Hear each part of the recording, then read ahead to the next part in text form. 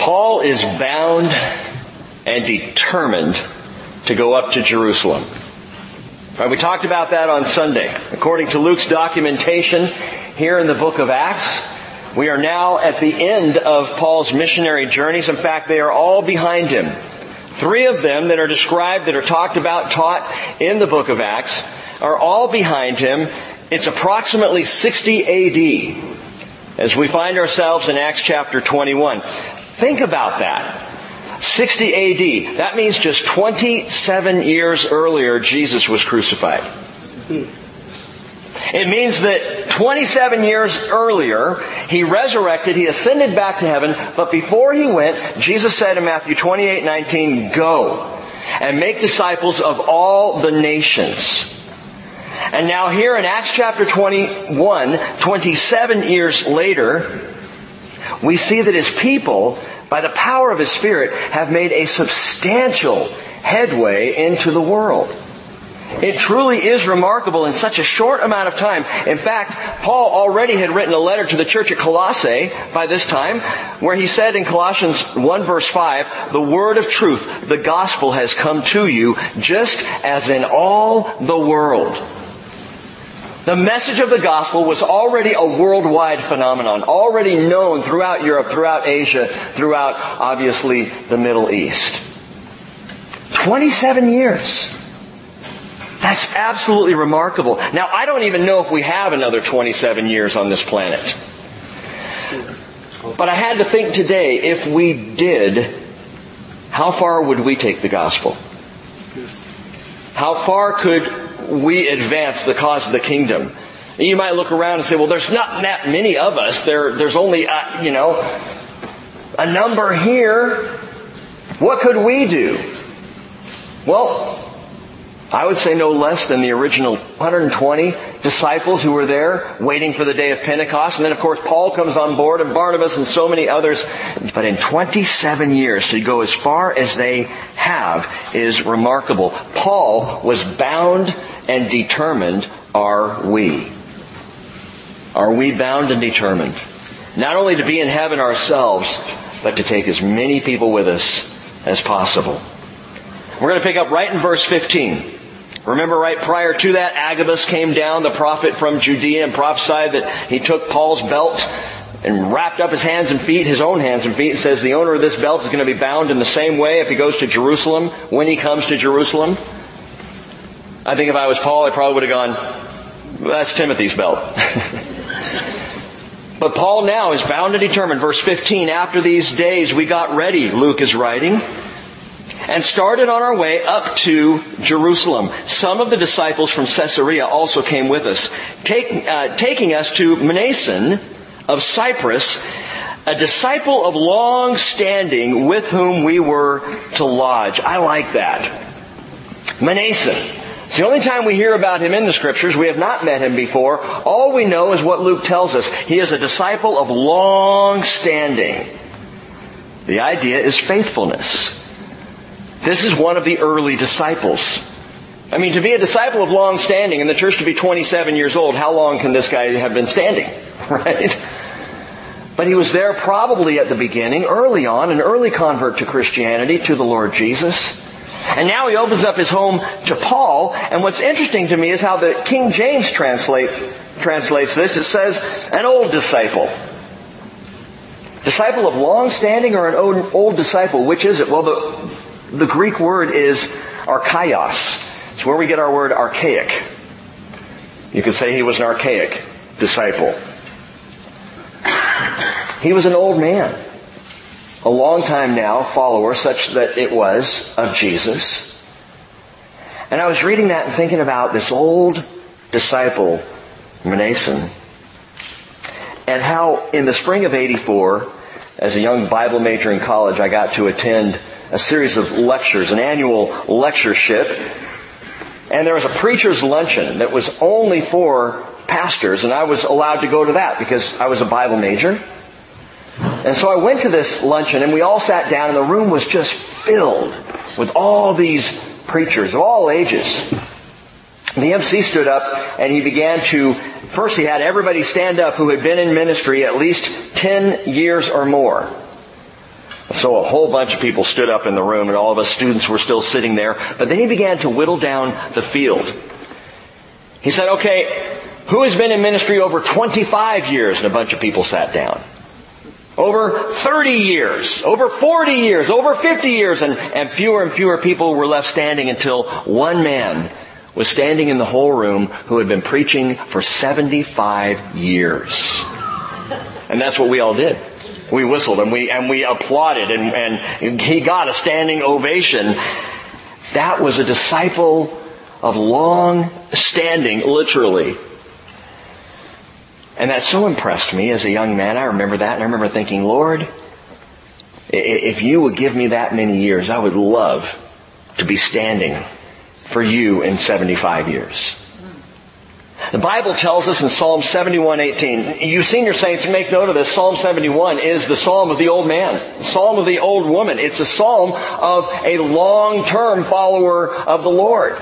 David probably wrote it in his latter years, in his older life. But in it he said, even when I'm old and gray, O God, do not forsake me until I declare your strength to this generation, your power to all who are to come.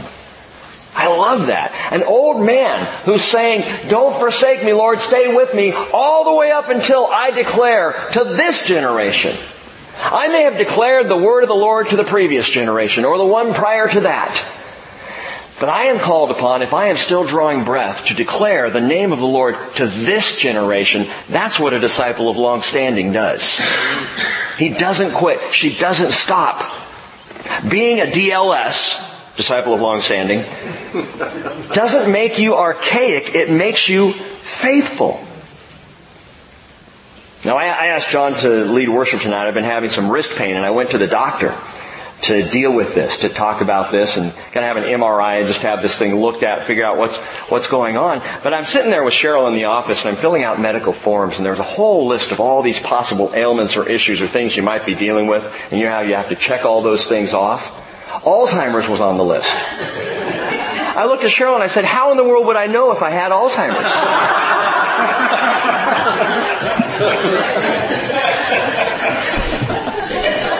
If you have it, it's the wonderful thing about Alzheimer's is you meet new people every day. 2 Corinthians 4:16 says, therefore we do not lose heart. But though our outer man is decaying, yet our inner man is being renewed day by day. Regardless of what's going on physically, spiritually, I am growing, I'm being renewed. His mercies are new every morning. I desire to be a disciple of long standing. And Manason was. Now it's thought that this old faithful saint had a house there in Jerusalem, which he then opened up to receive the Apostle Paul. Why not James? Why didn't James open his house to Paul? Or one of the apostles there in Jerusalem. Now, it's likely none of the apostles were in Jerusalem at this time because they were apostles, which means sent ones. So they're probably all out in the field, so we'll give them a break. But what about one of the elders of the church in Jerusalem? This is Paul, gang. This is the missionary par excellence coming into Jerusalem to share all that he had been accomplishing, all the Lord had been doing through him over the past several years. He comes up to Jerusalem. Wouldn't you think he'd have first-class treatment? Wouldn't you think that at least one of the leaders of the church would say, hey, Paul, come stay with me? But no, Manason, he's the one who ends up opening his home. Why not one of these other guys? Well, Paul was always kind of an outsider there in the Jerusalem church. He was a rogue. Kind of a troublemaker. They didn't know what to do with him. First he's persecuting the church. Then he gets saved on the Damascus Road, and they're like, is he really saved or not? Then he starts going out on all these journeys, and Gentiles are getting saved. What do you do with Paul? So the welcome is, they welcome him, but I have a feeling that there was a little bit of tension that accompanied Paul's arrival. Watch this, verse 17. After we arrived in Jerusalem, the brethren received us gladly. Well, that's good. And the following day, Paul went in with us to James, and all the elders were present. I've been to one of those meetings. You see, after he had greeted them, verse 19, he began to relate one by one the things which God had done among the Gentiles through his ministry. And when they heard it, they began glorifying God. Now, hold it right there. They began glorifying God.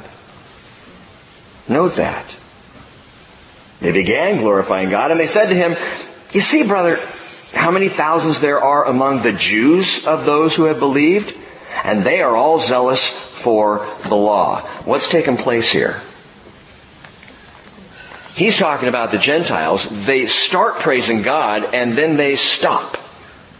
And they start talking about all the saved Jews. And they have been told, verse 21, about you, that you are teaching all the Jews who are among the Gentiles to forsake Moses, telling them not to circumcise their children, nor to walk according to the customs. And we just turned an uncomfortable corner. Hey, praise the Lord. So glad to hear that all the Gentiles are coming to faith. But we got a lot of Jewish believers here in Jerusalem. And they're a bit concerned, Paul, because we're hearing that you are doing things. It says they began glorifying God. You might note that the word began is in italics. The reason it's in italics is because the word glorifying is in the imperfect tense. They add the word began to give you a sense of the imperfect. The imperfect tense is a past tense. They glorified God, but then they stopped, is really what it means. They were glorifying God until they start to bring up this issue. We got a problem, Paul. Again, it's great about the Gentiles and all, but what about the Jews? Now, if I was Paul, and what I know about Paul is there were few people who loved the people of Israel, his brothers and sisters, more than Paul did. So it may have been kind of a stick to the heart. What about the Jews, Paul? Paul, who wanted to go to the Jews in the first place. And you'll see that in just a minute here. Paul wanted to be the apostle to the nation of Israel. His heart poured out for the nation of Israel, his own people. But God said, no, go to the Gentiles.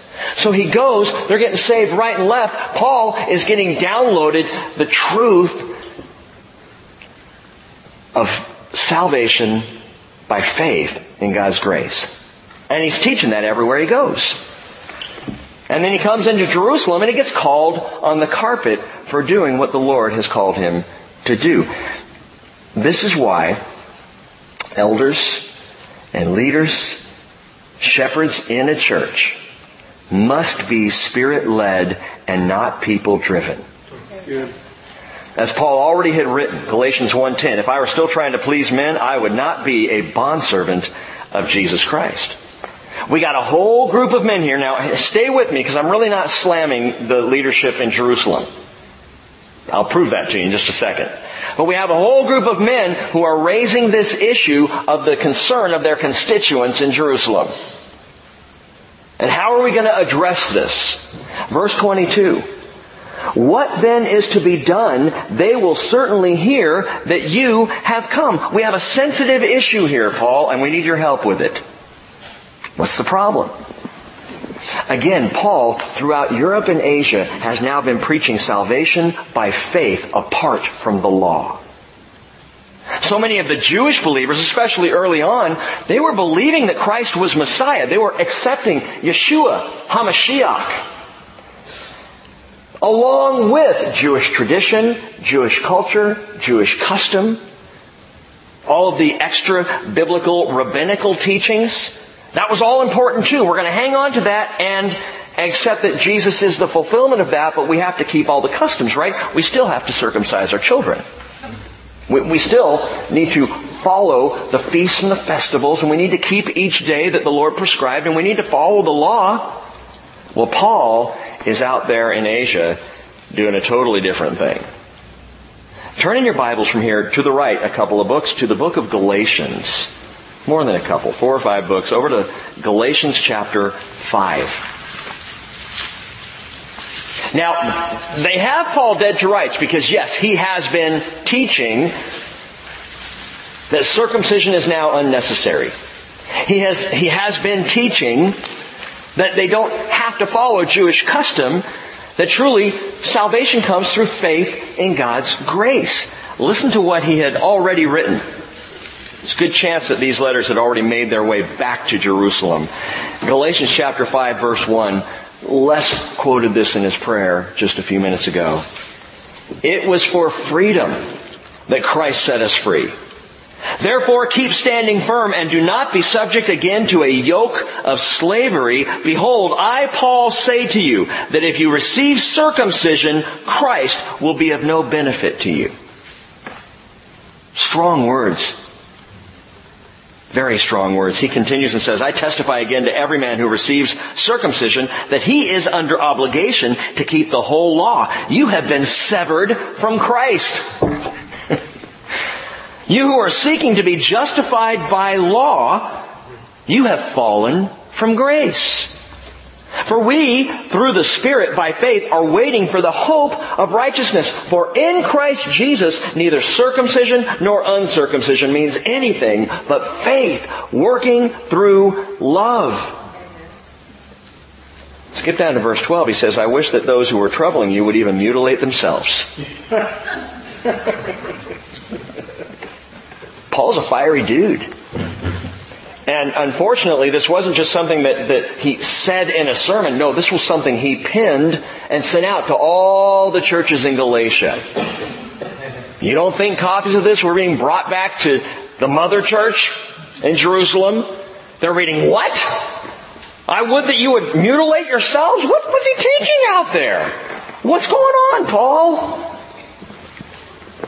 He'd also fired off the Spirit-inspired, and let me just make note of that, Galatians is an inspired letter. These are not the words of Paul, these are the words of the Spirit of God.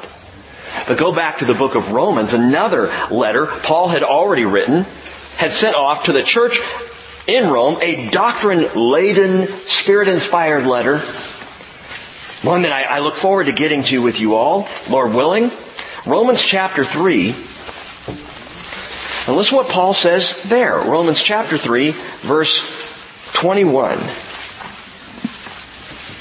And remember the Jewish audience and the Jewish mindset early on in the church. He says, but now apart from the law, the righteousness of God has been manifested, being witnessed by the law and the prophets. So he says, look, the whole law and the prophets told us this day would come. Focused on the righteousness of God as received through faith. As he's going to talk about in Romans chapter 4, that's how Abraham got his righteousness. It wasn't by keeping the law. There was no law. Law didn't come until Moses. So when Abraham was on the scene, God credited him with righteousness based on his faith. And Paul says that's now the deal. He says even the righteousness of God through faith, verse 22, in Jesus Christ for all those who believe. For there's no distinction. All have sinned and fall short of the glory of God, being justified as a gift by His grace through the redemption which is in Christ Jesus. Not justified by keeping the law. Justified by Christ. Look down in verse 28, and then Paul says, for we maintain that a man is justified by faith apart from the works of the law. Paul's reputation, if not his letters, are preceding him. As he comes into Jerusalem, his name is now somewhat infamous in this most Jewish segment of the early church. So they came up with a solution to kind of assuage the Jewish believers. Here's what the elders say. Verse 23 back in Acts 21. Therefore do this that we tell you. We have 4 men who are under a vow. It's probably a Nazirite vow. Take them and purify yourself along with them. And pay their expenses so that they may shave their heads. And all will know that there is nothing to the things which they have been told about you, but that you yourself also walk orderly, keeping the law. If you do this, it'll help. Take these guys, pay for their haircuts, pay for their sacrifice at the temple, go through the purification rite with them, yourself being purified. It was mikvah, the baptismal bath. Go through all that with your Jewish brothers here and show the church, look, you're with us. And they feel like, well, this will calm things down. So I asked the question, did the Jerusalem elders lack grace? Quite the contrary. They're showing great grace. Because they're showing a great sensitivity to where the people were. To not shoving down their throats what Paul was teaching to the Gentiles. It was easy for the Gentiles. They're going out to the Gentiles. They're teaching this glorious thing about grace and forgiveness and redemption. And for a Gentile who didn't know the law, wow, really? I just believe in Jesus and I can be saved? And they're embracing it and they're thrilled about it. But all the Jewish believers, well, man, they've got a couple thousand years of history behind them that are slowing them up. They have to work through this. They're in the process. I think that the elders here are trying to keep the peace. Verse 25 tells us, they go on and say, but concerning the Gentiles who have believed, we wrote. Remember back in Acts 15, they wrote that letter, having decided that they should abstain from meat sacrificed to idols, and from blood, and from what is strangled, and from fornication. Paul had taken that letter from them all over Asia. And the brothers throughout Asia were receiving it gladly, were thrilled. The Gentiles were like, all right, we're accepted. We're part of the team now, man. We're all Christians together. The reality was, however, that the divide between Jew and Gentile was deep and wide. Again, the Gentiles, who knew nothing of Jewish culture and the law, they could receive grace easily.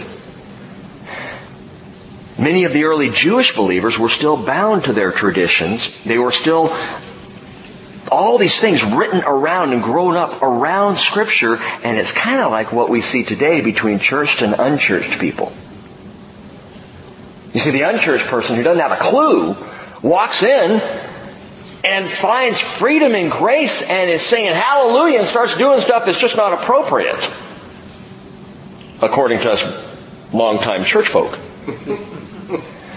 And it's a little bit of both. The unchurched person needs to learn of the truth and understand righteousness and sanctification and all of that. But the churched person needs to get off his high horse and let go some of his traditions. Amen. And we both do that under the grace of our Lord Jesus. Because the reality is we are not all in the same place. Thankfully, we have the Word of God to draw us together and to unify us. We have the Spirit to do the same thing, but we're not always in the same place. And the elders in Jerusalem have the challenge of navigating their primarily Jewish constituency.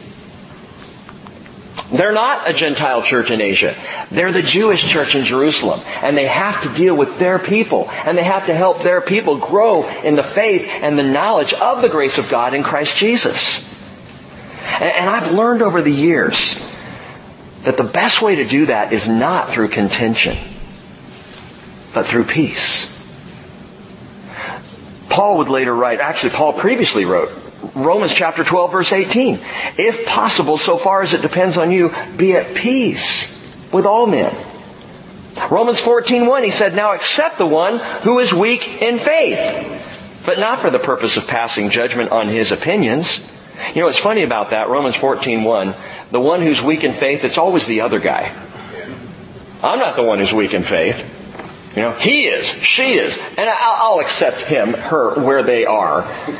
I may be the one who's weak in faith. But we are to accept one another in peace and not pass judgment on those opinions. Romans 14:19, Paul said, so then we pursue the things which make for peace and the building up of one another. So here's the thing. Peace allows people to grow in grace. Contention and controversy only harden the soil of the heart. There are plenty of times where we could just bash on people. We can make decisions that are hard for people. And even drive people out of the fellowship because this is the way to do it. And I'll tell you, there are some hard and fast truths that we will not compromise. But there's also a whole lot of area for the body to grow up together. I do not expect my 7-year-old son David to understand Scripture the way I do. I expect him to understand it where he is. And I'm bringing him along so that he can understand it more than I do now. And that's the way it is in the church. And so I'm with the elders here in Jerusalem. I think they're wise. They're concerned about their flock. They're looking out for their flock and they're saying, Paul, look, you can do this and it will make all the difference in the world. Verse 26, then Paul took the men and the next day, purifying himself along with them, went into the temple, giving notice of the completion of the days of purification until the sacrifice was offered for each one of them. And you might say, Paul, you've been fighting against this kind of legalism. Why'd you do it? Because to the Jews I became as a Jew, so that I may win Jews. To those who are under the law, as under the law, though not myself being under the law, so that I might win those who are under the law. 1 Corinthians 9, verses 20 through 22. He says, I have become all things to all men so that I may by all means save some. That's not appeasement and it's not compromising doctrinal truth. It's going the extra step so that people can grow in grace.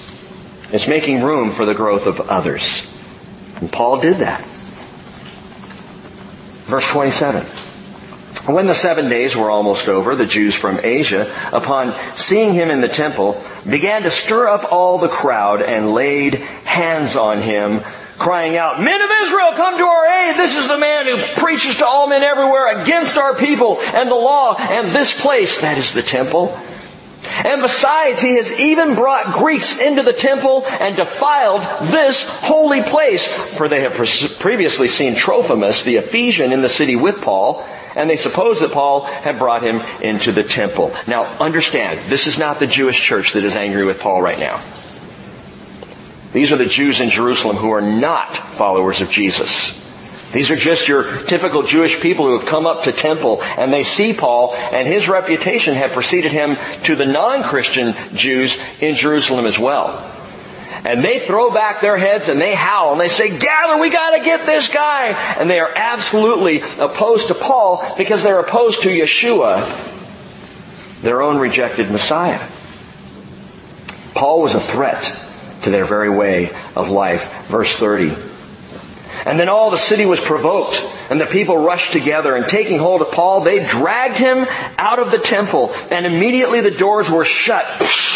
While they were seeking to kill him, a report came up to the commander of the Roman cohort that all Jerusalem was in confusion.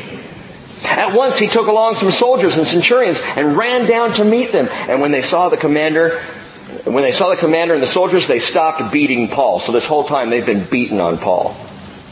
Verse 33, Then the commander came up and took hold of him and ordered him to be bound with 2 chains, and he began asking who he was and what he had done. Verse 34. But among the crowd some were shouting one thing and some another, and when he could not find out the facts because of the uproar, he ordered him to be brought into the barracks. The barracks? The fortress of Antonia. That sounds familiar. It's the same place they brought Jesus. And now they're taking Paul into those barracks. When he got to the stairs, he was carried by the soldiers because of the violence of the mob. For the multitude of the people kept following them, shouting, Away with him! Away with him! And you can almost hear in the distance, Crucify him! Crucify him! Same thing's happening to Paul as happened to Jesus. Imagine the mayhem. People are in a frenzy. The soldiers are literally, Luke tells us, carrying Paul up the stairs to the barracks into the fortress of Antonia, because if they didn't carry him, the people would tear him apart. They are out of control. And the scene is not unlike the one 27 years before, when Jesus was dragged up those same stairs, dragged into that same place, those barracks. And Paul is looking more and more like Jesus every day. Remember what I said on Sunday? The closer you get to Jesus, the more your life will parallel His. The closer you desire to be, and we should, and I want to be so close to Christ. As Paul prayed, to know the fellowship of His sufferings even. Being conformed to His death. I want to be as close to Jesus as possible. But note, when you say that, when you desire that, you may find your life starting to look like His, and Paul's is like cookie cutter, man. As he's being taken the same direction. Paul wrote to the Romans in Romans 8:29, "For those God foreknew, He also predestined to become conformed to the image of His Son."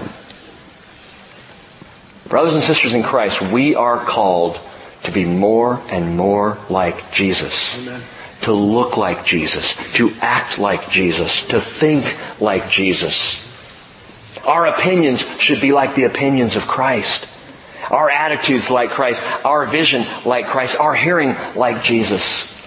Conform to the image of His Son. So here's Paul in the middle of mayhem again.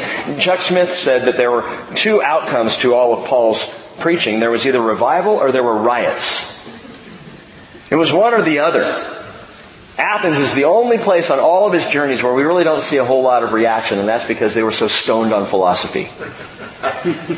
But everywhere else there was major reaction, one way or the other. Philippi, Thessalonica, Ephesus, all of those places had major riots at the preaching of Paul, and now here in Jerusalem, and I wonder how Paul must feel. I mean, wouldn't that get discouraging after a while? I think it'd be fun once or twice to cause a riot. I'm all for that. But after a while, to know that no one's listening. People are just reacting in anger and bitterness and vitriol. It had to be heartbreaking for Paul, especially because now he's in Jerusalem. He's in the place of his upbringing. He was born in Tarsus, but he was brought up in Jerusalem. These are his people. This is his hope, his chance to talk to his own, and they're rioting against him. And I would think it would be discouraging, except that when you're bound and determined for heaven, there's a joy that is deeper than any sorrow. Paul had that. Nehemiah chapter 8 verse 10 says, "Do not be grieved, for the joy of the Lord is your strength." I think Paul had that strength. Verse 37. As Paul was about to be brought up into the barracks, he said to the commander, "May I say something to you?" And he said, that is the commander, "Do you know Greek? Then you are not the Egyptian, whom some time ago stirred up a revolt and led the 4,000 men of the assassins out into the wilderness?" The word assassins there is Sicarii. The Sicarii, terrorists, basically. Josephus confirms that in AD 54, 6 years prior to this event, an Egyptian terrorist hatched a plot to destroy the Temple Mount. He led a crew of fighters. Josephus says 30,000. Luke says 4,000. I'm going to go with Luke on this one. And this terror leader led these 4,000 Sicarii up onto the Mount of Olives. And looking across to the Temple Mount, he proclaimed by sheer force of will, he could cause the Temple Mount to crumble before their very eyes. And while they stood there waiting for it to crumble, the Roman army came upon them. And they scattered like rabbits, and a few were picked off by the Romans, and the leader ran out and hid in the wilderness and was never heard from again. The commander thinks this guy, this Paul, is that leader. We've got our man. We got him now. So he's surprised when Paul turns to him and starts speaking Greek rather than Egyptian. "You speak Greek? So you're not the guy." And Paul answers him, "I am a Jew of Tarsus in Cilicia, a citizen of no insignificant city, and I beg you, allow me to speak to the people." And when he had given him permission, Paul, standing on the stairs, motioned to the people with his hand, and when there was a great hush, he spoke to them in the Hebrew dialect, saying, "Brethren and fathers, hear my defense, which I now offer to you." Hear my defense, Paul says, and he uses the word apologia. That's where we get our word apologetics. It's not making an apology. It's not saying, "I'm so sorry you're mad at me." Apologia is a legal term in the Greek. It means literally to mount a defense. To give answer for why you believe what you believe. To give a reasoned argument. So Paul is not about to apologize here. He's giving reason as to why he believes what he believes, why he's proclaiming what he's proclaiming. Paul would later tell Timothy, 2 Timothy 4 verse 2, "Preach the word, be ready, In season and out of season, reprove, rebuke, exhort with great patience and instruction. Peter said in 1 Peter 3:15, always be ready to make a defense, an apologia, to everyone who asks you to give an account for the hope that is in you. So I ask you tonight, are you ready to make a defense right now? If we called you up onto the stage and said, make a defense for the gospel of Jesus Christ, could you do it? All right, stand up. Did I scare any of you? You're ready. Are you ready to make a defense? You might say, no. I don't know Hebrew and Greek and Aramaic. I'm not a Bible scholar. I don't have the prophecies prepped. I don't have the doctrines down. I don't have the verses verified. Who am I? What do you mean, make a defense? Gang, listen. Paul's defense here is not some theological treatise. It's not some doctrinal dissertation. Paul's defense is his own personal testimony. And through the rest of chapter 22, as we read, Paul just gives his testimony.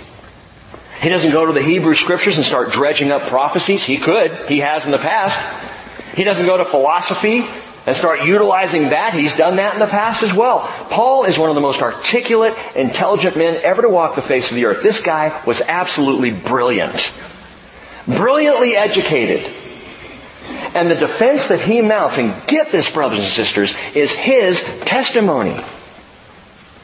Can you share your testimony? You know what your testimony is? It's why you're here tonight. Why do you love Jesus? Why do you follow Him? Why does He matter to you? That is the most powerful thing that you have to offer. More powerful than all of the PhDs out there combined. You don't have to have it all down. All you need to know is why you follow Jesus. Why do you love Jesus? What has Jesus done in your life? And this is Paul's big moment, if not his last. It's the one he's longed for since the Damascus Road, to preach the gospel to the audience of Israel there in Jerusalem. And his defense is his personal story. Verse 2. When they heard that he was addressing them in the Hebrew dialect, they became even more quiet. Now this is remarkable, gang. I think God's doing something here. Because to quell an out-of-control screaming mob is not an easy thing to do. And yet Paul starts to speak Hebrew. And they go, wait, what's he saying? He's speaking our language now. By the way, the word Hebrew, it says the Hebrew dialect, and that's probably a good translation because the Hebrew dialect is the common Aramaic.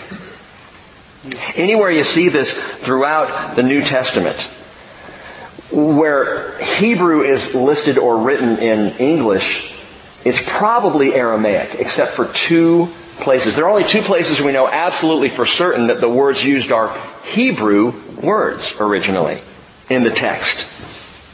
Want to know what they are? Revelation chapter 9, verse 11, when these locust-like demons are coming up out of the pit, and we're told they have as king over them the angel of the abyss, and his name in Hebrew is Abaddon. And in the Greek, Apollyon. That's Hebrew. That's not Aramaic, that's Hebrew. The other place is Revelation chapter 16. Verse 16, dealing with frog-like demons. Locust-like demons, frog-like demons. Bottom line is you don't want to run into a demon. And it says, and they gathered them together to the place which in Hebrew is called Armageddon. And that's in Hebrew. And those are the only two actual Hebrew words in the entire New Testament. The rest are Aramaic. That's interesting. Why just those two places? If I were to venture a guess, I would say it's because the tribulation, which is what's being dealt with both of those, the tribulation and ultimately Armageddon, gang, they are Israel's wake-up call. They have to do with the Hebrew. And they're the wake-up call to the Jewish person who has yet to come to faith in Jesus Christ, and they see and they recognize, and God, using Old Testament methods, comes rushing in, and while He's pouring out His wrath on a Christ-rejecting world, He turns around and He starts calling to the heart of Israel. And as Paul writes in Romans 11, all Israel will be saved. All Israel? Well, Yes, but there's a caveat. And I don't have time to deal with it tonight, so ask me later. But these are both specifically Hebrew words. So he starts speaking to them in the common dialect, the Aramaic, which all of the Jewish people spoke. I'm a Jew, verse 3, born in Tarsus of Cilicia, but brought up in this city. Educated under Gamaliel. Oh, you can almost hear that name being repeated. Oh, Gamaliel. Oh, he's been well trained. Strictly according to the law of our fathers, being zealous for God, just as you all are today, Paul says. I persecuted this way, Christianity, to the death, binding and putting both men and women in prisons, as also the high priest and all the council of the elders can testify. From them I also received letters to the brethren and started off for Damascus in order to bring even those who were there to Jerusalem as prisoners to be punished. I'm one of you, Paul says. We're mano a mano. I get you. Let me explain to you how you can get and understand me. I'm from the same place. It's interesting he mentions Gamaliel. In the writings of Gamaliel, there's actually a mention about a student who, quote, manifested impudence in matters of learning. A student who manifested impudence in matters of learning. In other words, a pupil who had a voracious appetite for learning. He couldn't get enough books and knowledge. He just wanted more and more and more. Gamaliel references him, and that pupil has been identified historically as none other than Paul. That he was a ravenous student. He wanted it all. And Gamaliel even referred to him. Well, he's now saying, look, we understand each other, right? I get where you are coming from regarding this Christian thing. Let me explain. And then in verse 6 he goes on. But it happened that as I was on my way approaching Damascus about noontime, a very bright light suddenly flashed from heaven around me. A bright light. A great light.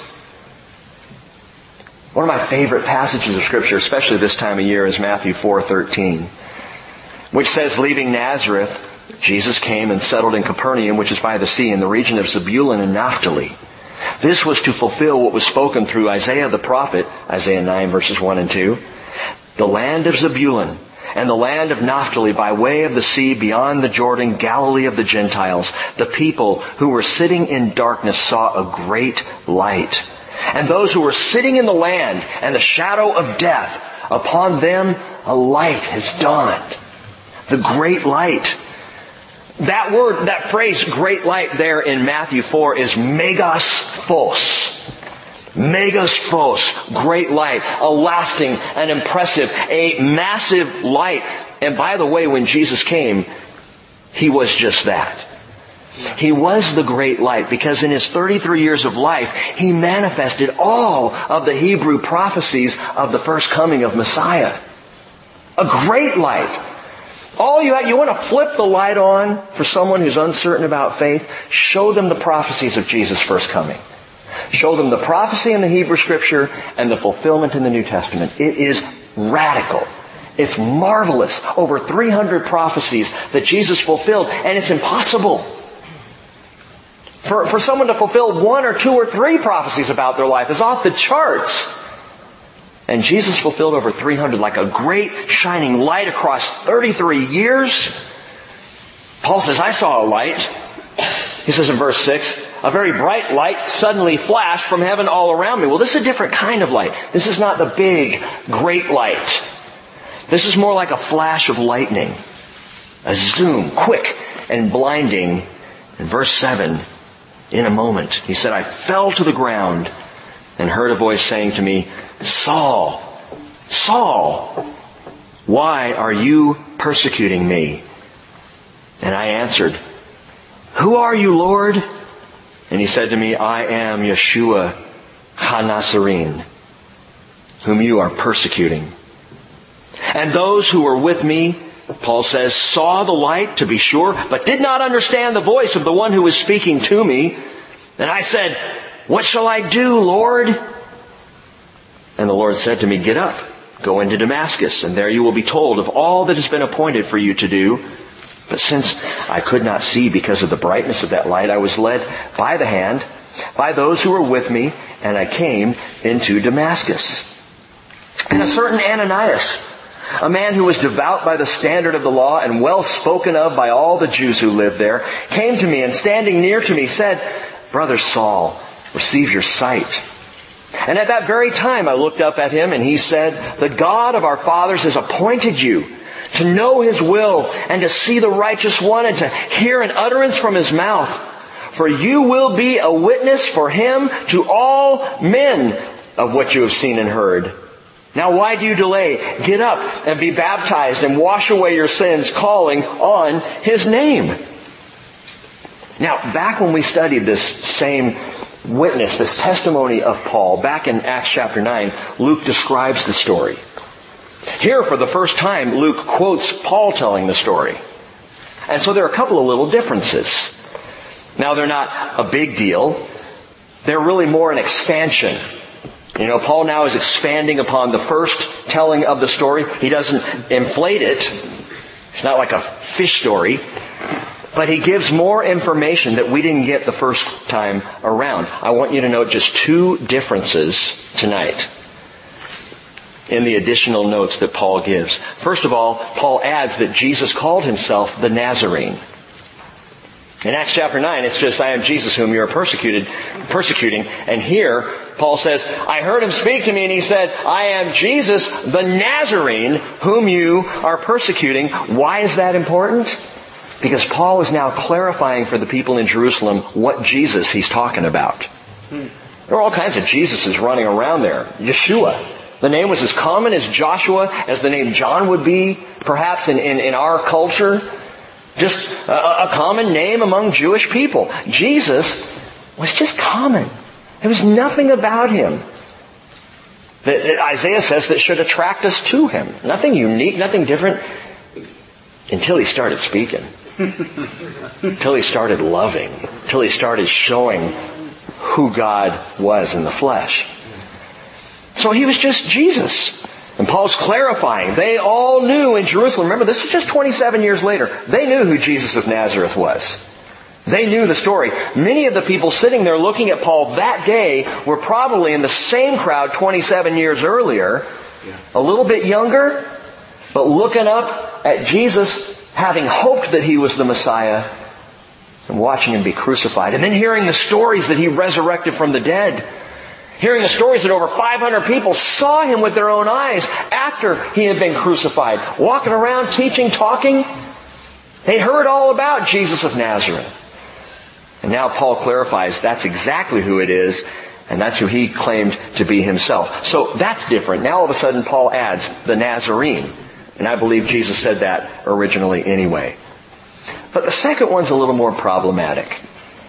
Because he doesn't add something, he subtracts something. Paul subtracts from the hearing of the men who are with him. Watch this. Look at verse 9 of chapter 22. And those who were with me saw the light to be sure, but did not understand the voice of the one who was speaking to me.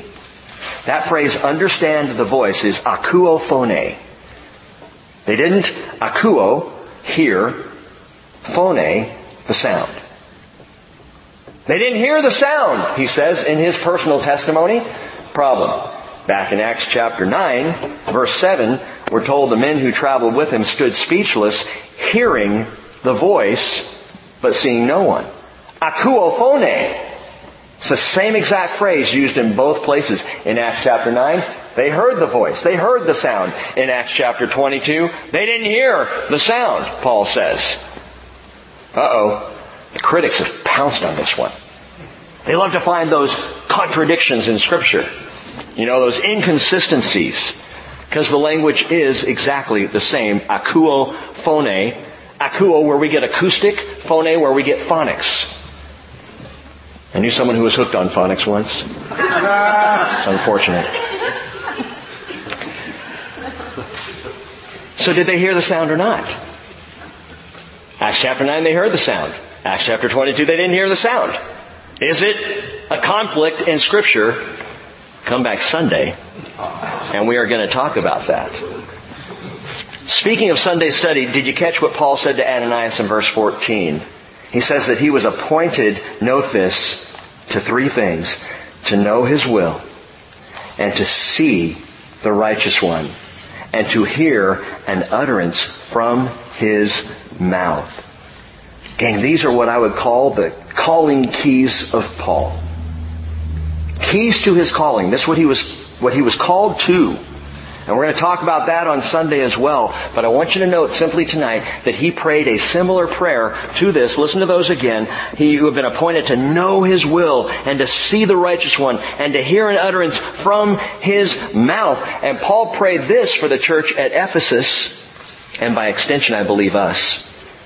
I do not cease giving thanks for you, Ephesians 1:16, while making mention of you in my prayers, that the God of our Lord Jesus Christ, the Father of glory, may give to you a spirit of wisdom and of revelation in the knowledge of Him. I pray that the eyes of your heart may be enlightened, so that you will know what is the hope of His calling, what are the riches of the glory of His inheritance in the saints, and what is the surpassing greatness of His power toward us who believe. Understand this, in Paul's calling, the most beautiful thing about knowing what your calling is passing it along to others. That's good. It's taking what God has given to you and turning around and giving that same thing to someone else. Paul knew what it was like to receive revelation. And so he turns around, and for the church at Ephesus, he prays revelation. He knew what it was like to have the knowledge of Jesus Christ. And so he prayed that the church at Ephesus would have the knowledge of Jesus. He knew what it was like to see Jesus. And Paul throughout his letter says, I want you to see Him. To see the righteous one.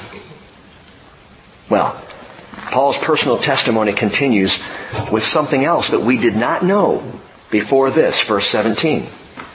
And it happened, when I returned to Jerusalem and was praying in the temple, that I fell into a trance. And I saw Him, who? Jesus. I saw Him saying to me, make haste, get out of Jerusalem quickly, because they will not accept your testimony about me. And I said, Lord, they themselves understand that in one synagogue after another I used to imprison and beat those who believed in you. And when the blood of your witness Stephen was being shed, I also was standing by approving and watching out for the coats of those who were slaying him. And he said to me, go, for I will send you far away to the Gentiles. Now stop there just for a second. Things are about to erupt. But before they do, look at this. Paul is arguing with the Lord. Paul is in the temple. He comes into what he describes as a trance.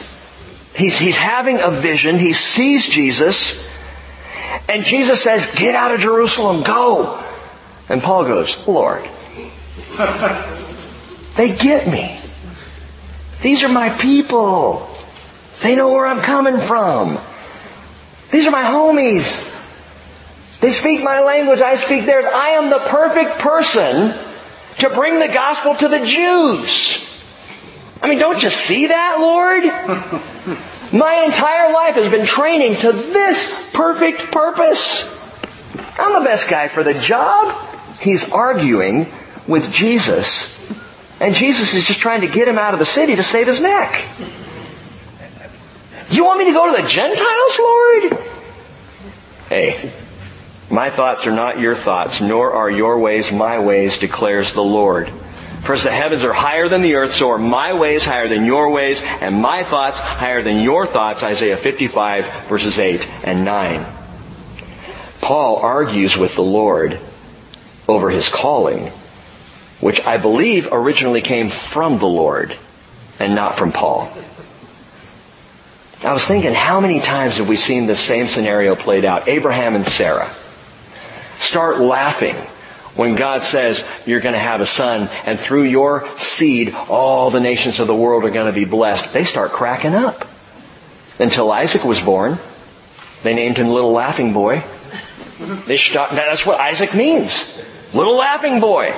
Genesis 21 verse 6, Sarah said, God has made laughter for me. Everyone who hears will laugh with me. They laughed a laughter of incredulity at first, and now they laugh the laughter of joy when God does exactly what He says He's going to do.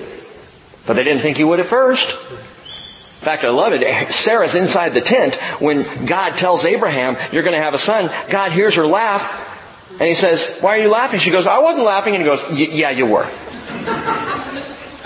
What about Zacharias, who's in the temple when the angel appears to him and says, you and your wife Elizabeth are going to have a son, and he doubts the angel.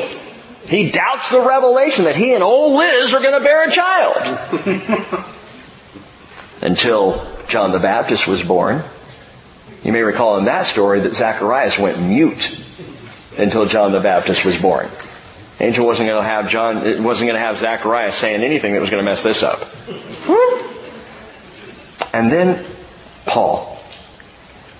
Paul, in a trance in the temple, does the same thing. He argues with the Lord over what he is best suited to do until Gentiles all over the world are being born again.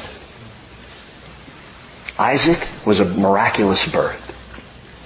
John the Baptist, a miraculous birth. The parents argued with God. And now Paul, kind of a parent, you could say, to the Gentiles, argues with God over the miraculous birth of the Gentile nations coming to faith in Jesus Christ. You know what? Father always knows best. Always. Not usually. Not most of the time. Not remarkably often. Father always knows best. Even when the world is diametrically opposed. For when Paul presents his side of the argument, he now has laid out to his Jewish brothers and sisters. And back when he had that trance, those many years prior, he argued with the Lord, give me a chance to speak to them, I'll show you. And Jesus says, get out of the city, I'm sending you to the Gentiles. And Paul obediently goes. But here he is back. Here now he has a chance to prove to the Lord, you were wrong in the first place, I was right, they'll listen to me. He shares his story, and what do? They listen to him up to this statement, verse 22, and then they raise their voices and say, and said, away with such a fellow from the earth, he should not be allowed to live. And as they were crying out and throwing off their cloaks and tossing dust into the air, the commander ordered him to be brought into the barracks. They explode. And it's interesting because up to that point, they were listening. Think about all that Paul had already said. They're listening to him in silence as he gives testimony of the vision of Yeshua HaNazarene. No one interrupted him. No one shouted away with this man at that point. They listened as he described his calling given by that devout, well-spoken of Jew named Ananias. Paul doesn't mention he was a Christian in the church there in Damascus. It says a well-spoken of Jew. They all listened. They're paying attention. But when Paul implied that God Almighty wanted the gospel of His Messiah to go to the Gentiles, eruption. They lost it. And what's remarkable is it's the Jewish scriptures that most clearly declare God's love for all people. Throughout the Hebrew scriptures. God's love for the world, His warnings to nations of the world, because He cares about them too. Isaiah 49 verse 6 regarding Messiah, God said, is it too small a thing that you should be my servant to raise up the tribes of Jacob and to restore the preserved ones of Israel? I will also make you a light of the nations, so that my salvation may reach to the end of the earth. Isaiah 52 verse 10, the Lord has bared His holy arm in the sight of all the nations, so that all the ends of the earth may see the salvation of our God. But when the Jewish people in Jerusalem hear that Paul was sent by God to the Gentiles, that's it. That is the straw that breaks the camel's back. That's the thing that pushes them over the edge. And we need to take a lesson here, because when a people become so inwardly focused and self-protective, they end up caving in on themselves. And churches do it.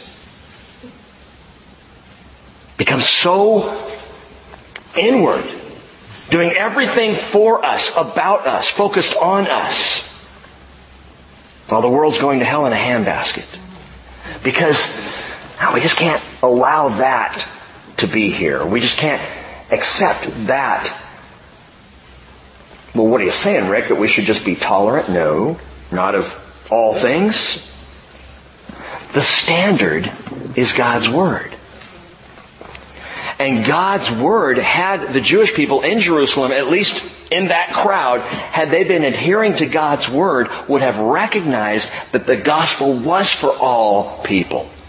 That Messiah was going to come to Israel, through Israel, but go out to all the ends of the earth. They should have known that by the Word of God. And for us here today, it is God's Word upon which we stand. And His Word declares, go. His Word declares, God so loved the world that He gave His only begotten Son, that whosoever believes in Him should not perish, but have everlasting life. That He's died for everyone, if people would just come to faith in Jesus. But Israel had gone beyond God's Word. Israel had gotten so inwardly focused. Even the Roman commander here does not understand why the Jews hate the Gentiles so much. He doesn't understand what this reasonable, intelligent Jew had done to raise such a volcanic rage. Look at verse 24. He says, the commander ordered him to be brought into the barracks, stating that he should be examined by scourging so that he might find out the reason why they were shouting against him that way. Well, that's nice. Let's get to the bottom of this. Here's what we'll do. We'll beat the living tar out of him, and then maybe he'll talk. And you know what? That's exactly what they did so often. Not here, we'll see. But that's what the Romans did. If you can't get information out of someone, you apply the scourge. Cat o' nine tails. You know what it is. Those leather strips with chunks of bone and glass and metal embedded in them, so you slash it across the back and drag it across, tearing off the flesh. It was brutal. Nobody wanted to receive the scourge, but if you happen to be a Roman centurion or commander and you wanted to get the information, listen, scourging was the ultimate enhanced interrogation technique. We hear all kinds of whining and complaining about waterboarding. I say bring back the scourge. No, I'm kidding. But Rome applied it liberally, and especially on the backs of Jews. These people are furious with this guy. He's not giving me any information. He's obviously not the Egyptian I thought he was. So let's start tearing into his back and let's see if he will talk. Remember 27 years earlier, Jesus, he was scourged, wasn't he?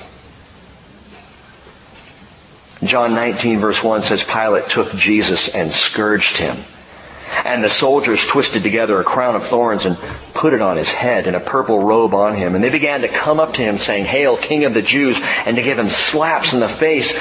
Then Pilate came out again. Listen, Pilate came out again and said to them, Behold, I'm bringing him out to you so that you may know that I find no guilt in him.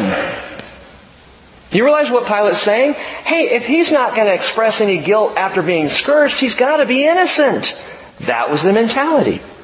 If there's guilt to be found, just start tearing up someone's back and they will confess. And Jesus went through the entire process of scourging and never spoke a word. So Pilate looked at Jesus and said, he must be innocent. He didn't try to defend himself. He didn't confess anything. If they confess no guilt under the scourge, they're innocent. By the way, most people never survived scourging. The fact that Jesus did, I believe, was a miracle. I believe God performed a miracle that day in the scourging of Jesus that allowed him to live through it. Verse 25. But when they stretched out Paul with thongs, Paul said to the centurion who was standing by, Is it lawful for you to scourge a man who's a Roman and uncondemned? I told you this guy is brilliant. Verse 26.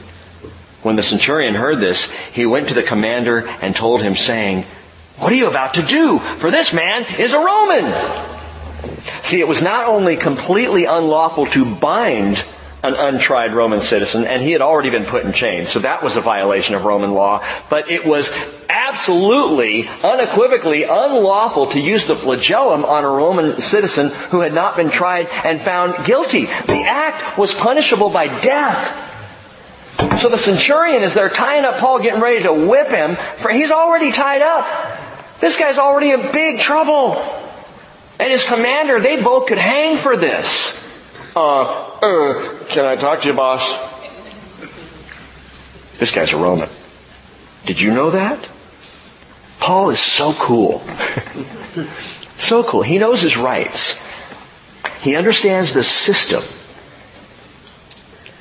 And he knew when it was to his advantage. Listen, Paul knew when it was to his advantage to receive the scourge, and when it was to his advantage not to receive the scourge.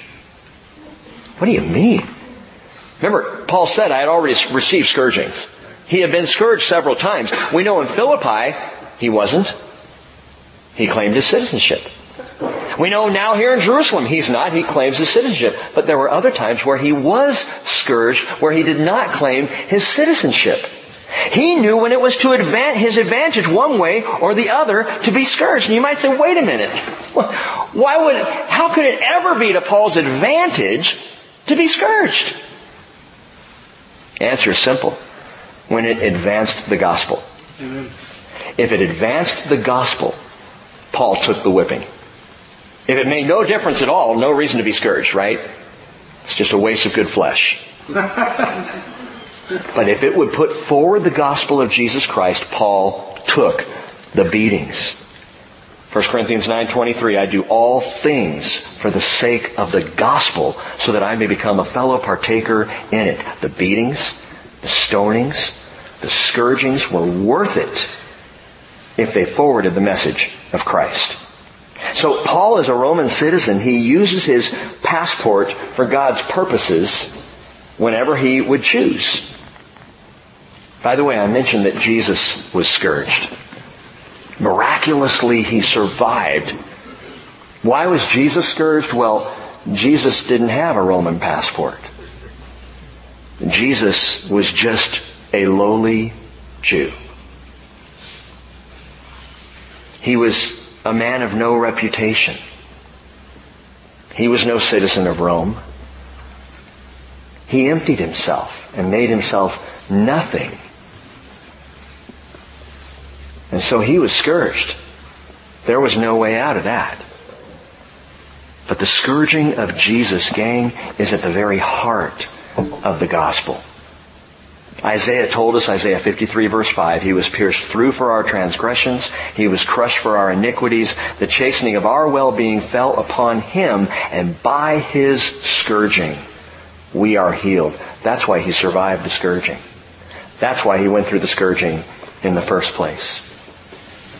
Well, verse 27, the commander came and said to Paul, tell me, are you a Roman? And he said, yes. And the commander answered, I acquired this citizenship with a large sum of money. I had to pay for it. And Paul said, I was actually born a citizen.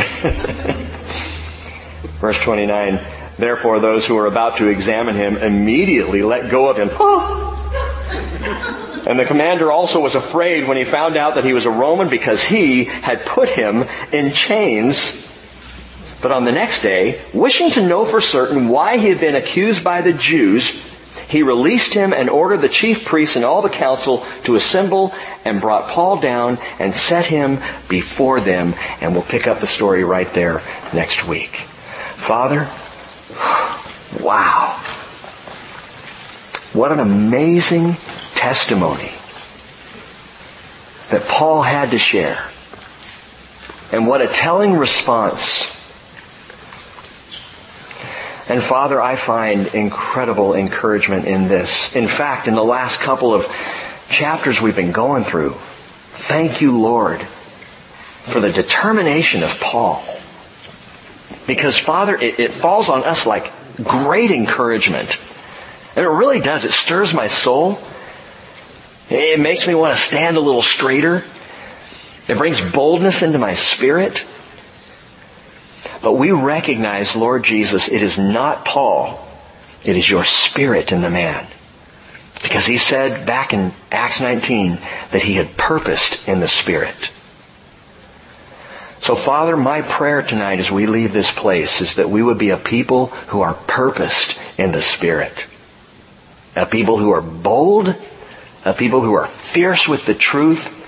Devoted with the grace. Loving with the message of Christ. And Father, fill us up to the fullest measure of your Spirit that we might be used by you in ways far beyond ourselves to continue to proclaim the gospel to this lost world. God, we cry out to you, make us bold after the manner of people like Paul. In Jesus' name, amen. Amen. Hey, one more thing. We were talking during prayer tonight a little bit about boldness. And Spencer had shared how he and John ran into, was it a woman in a convenience store? And just began talking to her, and all of a sudden just had the notion that they needed to pray for her and talk to her about the gospel. And so quickly right there in that kind of weird little uncomfortable spot, they crossed the line and started talking about the good news. And it hit me while Spencer was sharing that when we ask God for boldness, we don't need boldness with a capital B. We don't need to pray for boldness to do the big things, boldness to stand up on the Capitol steps in Washington, D.C. and begin to declare the gospel to whoever will listen. We just need boldness to step beyond that moment of being slightly uncomfortable in the convenience store and go ahead and share the name of Jesus. Or slightly uncomfortable with someone, that we're going to be around the holiday season, a family member who just gets ticked off every time you start going Jesus on them.